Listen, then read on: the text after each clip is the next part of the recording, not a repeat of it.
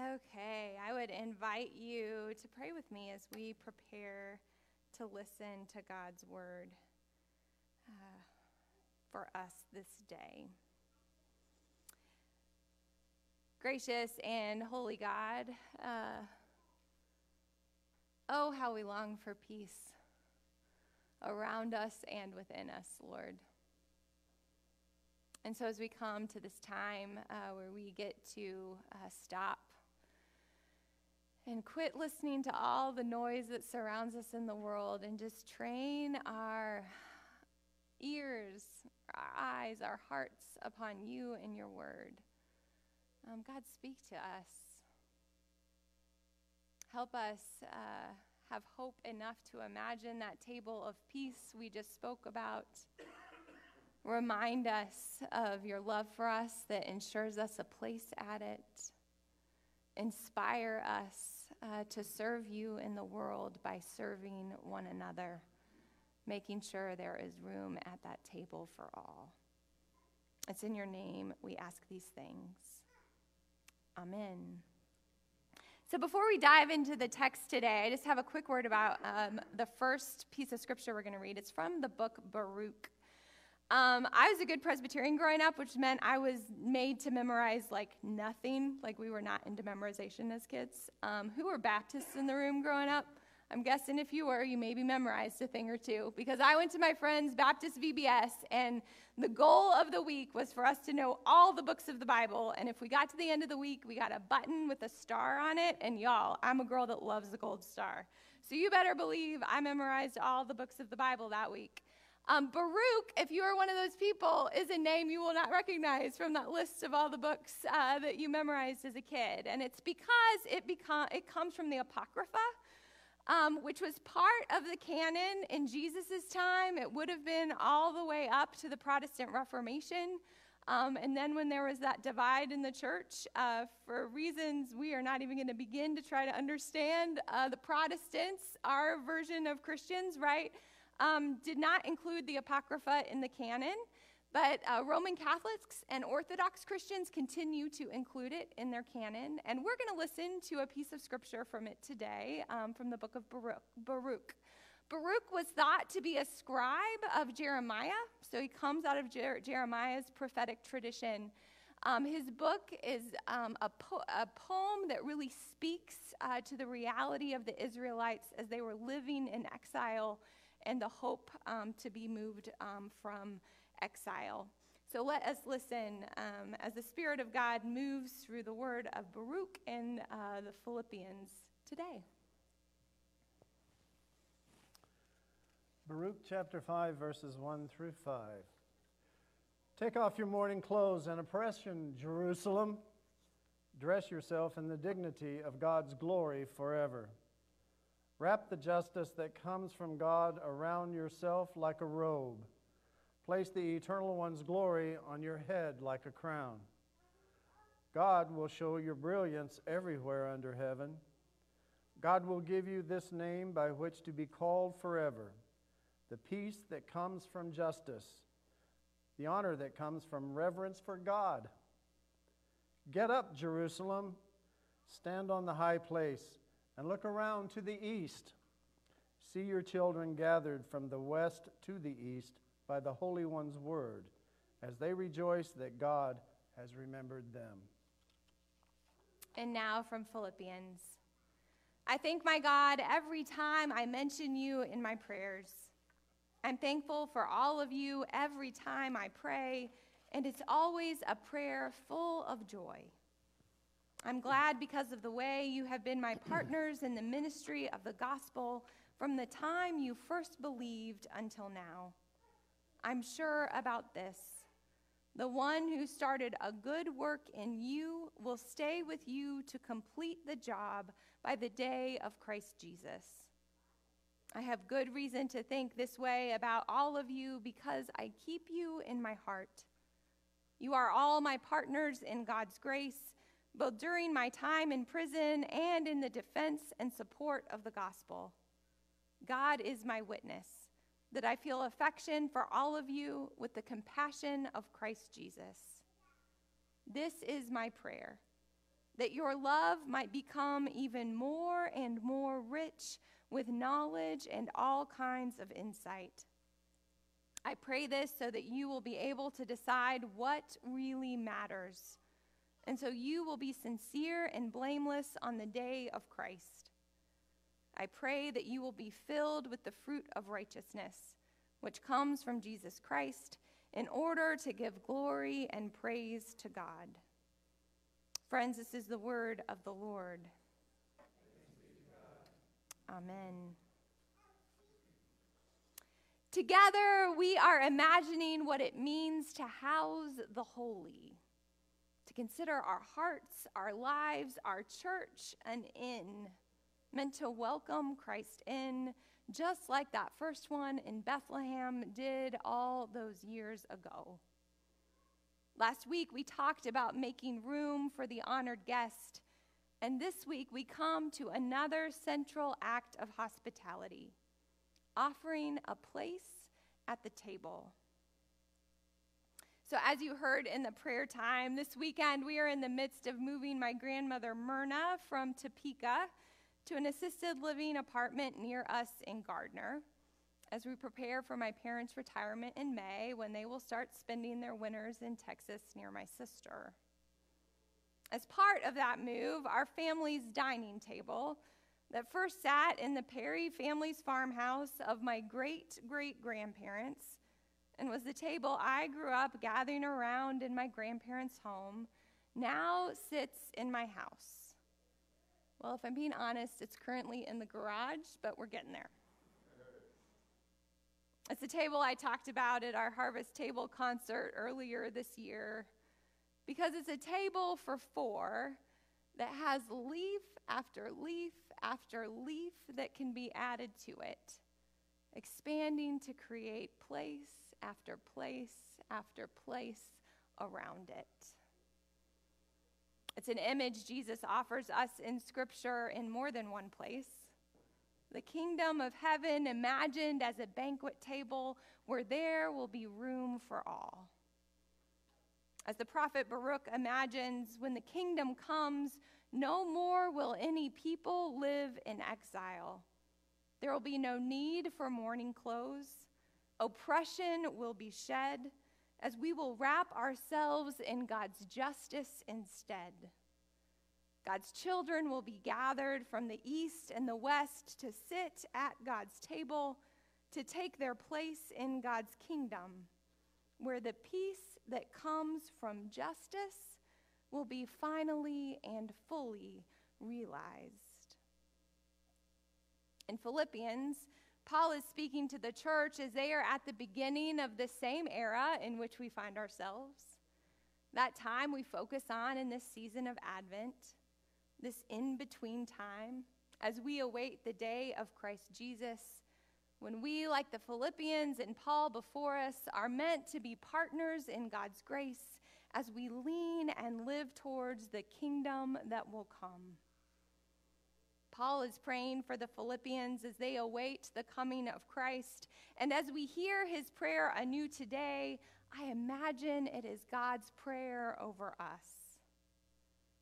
Paul prays that our love might become more and more rich, with knowledge and all kinds of insight, so that we might be able to decide, to discern what really matters, so that we will be ready for the time when Christ returns.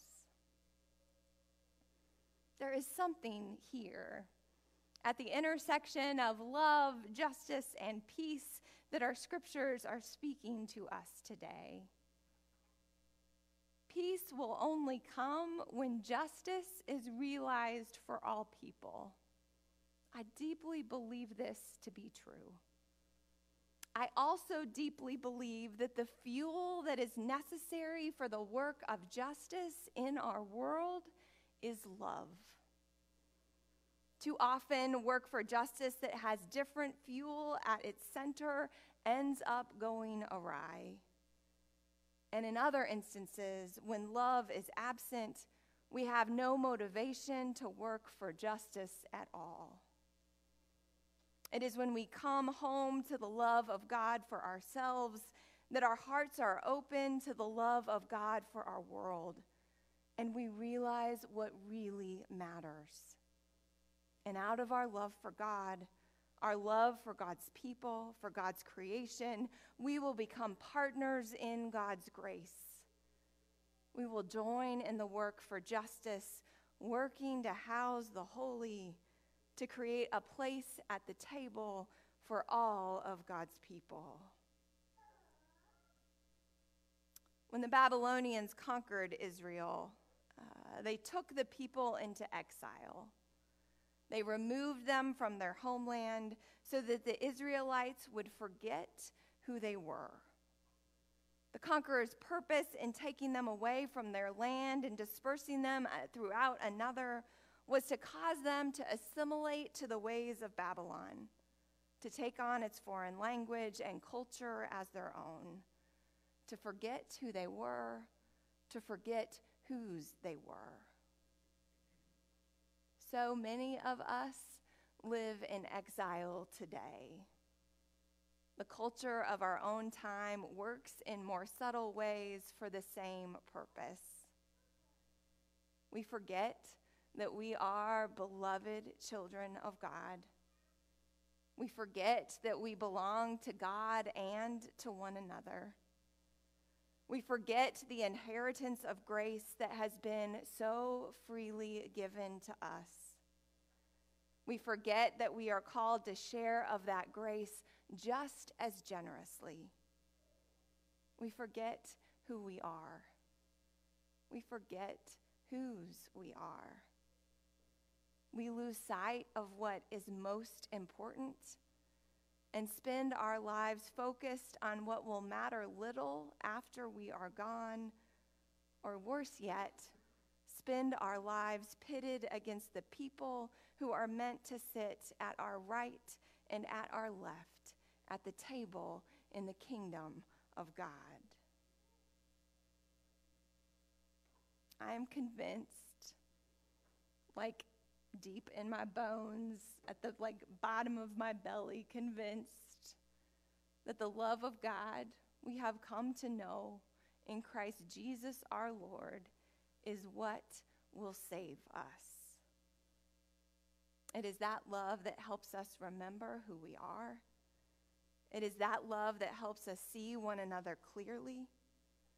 It is that love that fuels the fire in the fight for justice.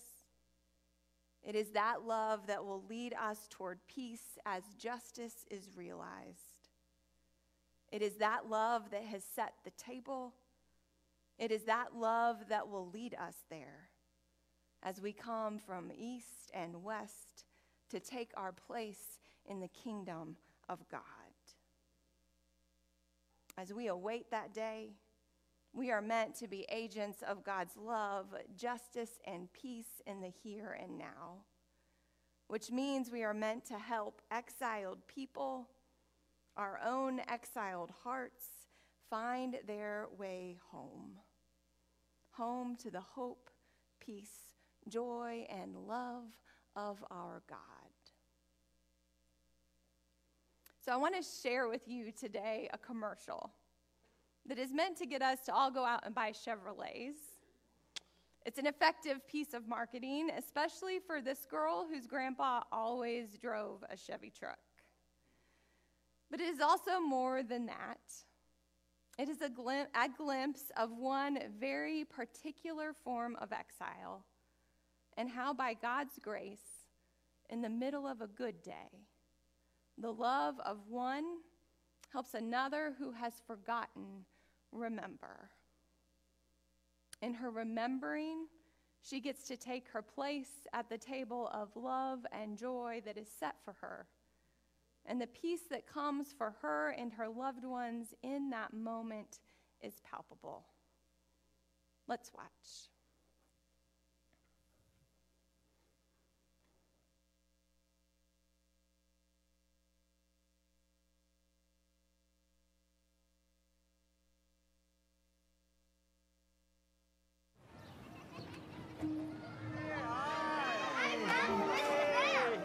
Hello there.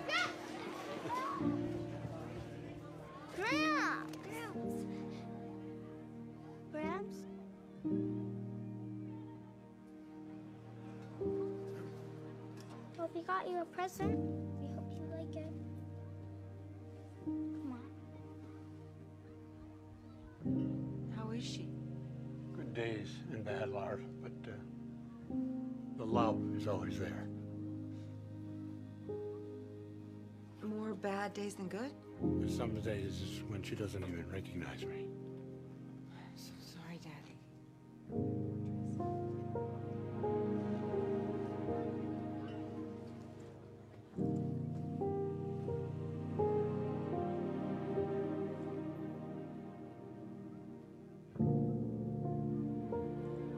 Let's make today a good day.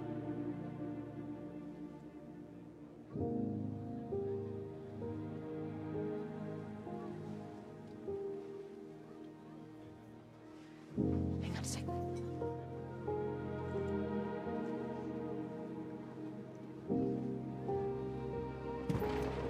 You'll need these, Tracy. Yes, Mom. And don't be too long.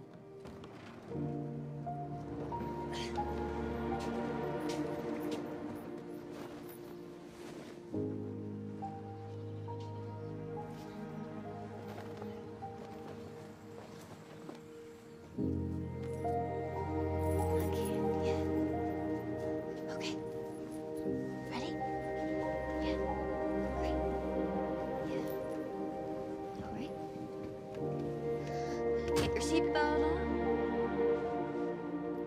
Look at you. Woo! Yeah!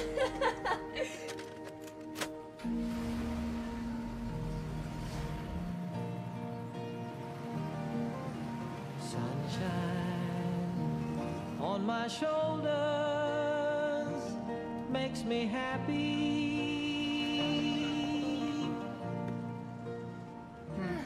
Some good lights this year, right? I wonder if it'll snow. It never seems to snow as much as it used to.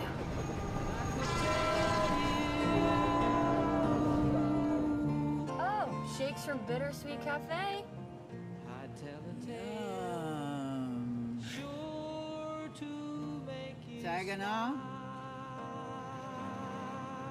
You were actually born in that house. Oh.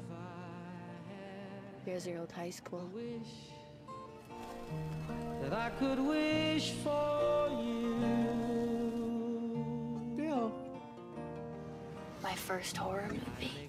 I'm not sure Mom ever forgave you for that. We put a whole lot of you in the back of this thing. Yeah, that's right. Me, Chris, Jeff, Phil. Jeff is a troublemaker. Makes me happy.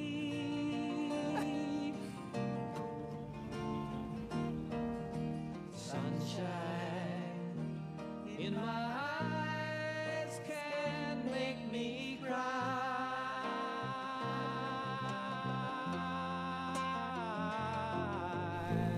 Sunshine Gramps says this is where he first kissed you.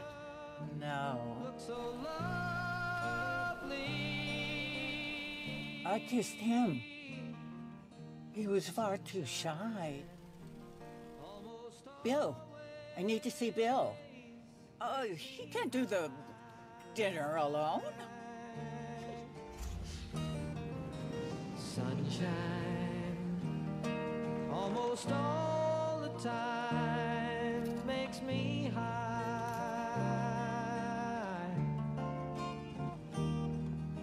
Sunshine almost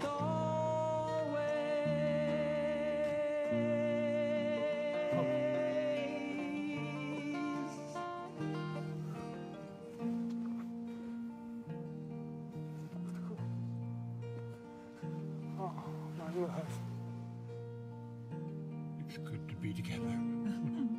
Be careful there. Watch your step. You got it? I do. You have it? All right. I have it. You've always been the clever one. Merry Christmas, Gramps. Ah, Merry Christmas. Let's go. Let's go in. if I had a day that I could give you,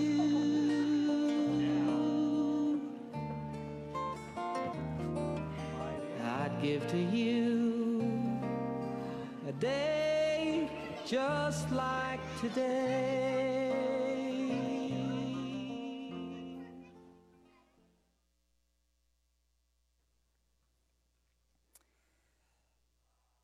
Any of us that have walked with people who are battling dementia know that there are no light switches you can just automatically turn on. But there are these moments, right?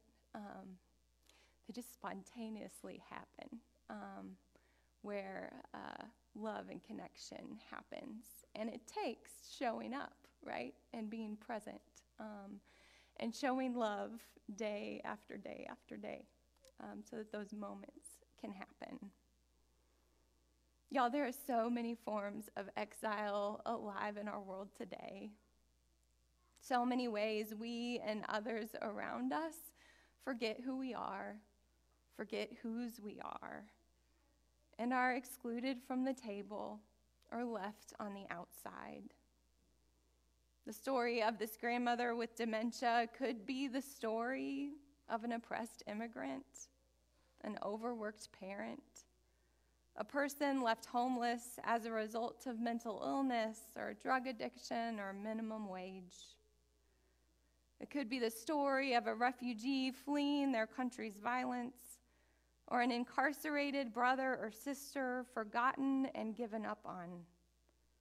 The story of one who is trying to consume or buy their happiness, or one who has buried their pain so deep they spend their days numbing it one way or another. Friends, there are so many ways to find ourselves exiled, unable to remember who we are, to whom we belong, far from the table of God's grace, God's kingdom that is meant for us all. Our journey home, to that time when leaf after leaf after leaf will be added to this family's table, begins with love. The love that moves us to reach out and connect with one another, the love that moves us to work for justice, the justice that is the only hope for real and true and lasting peace.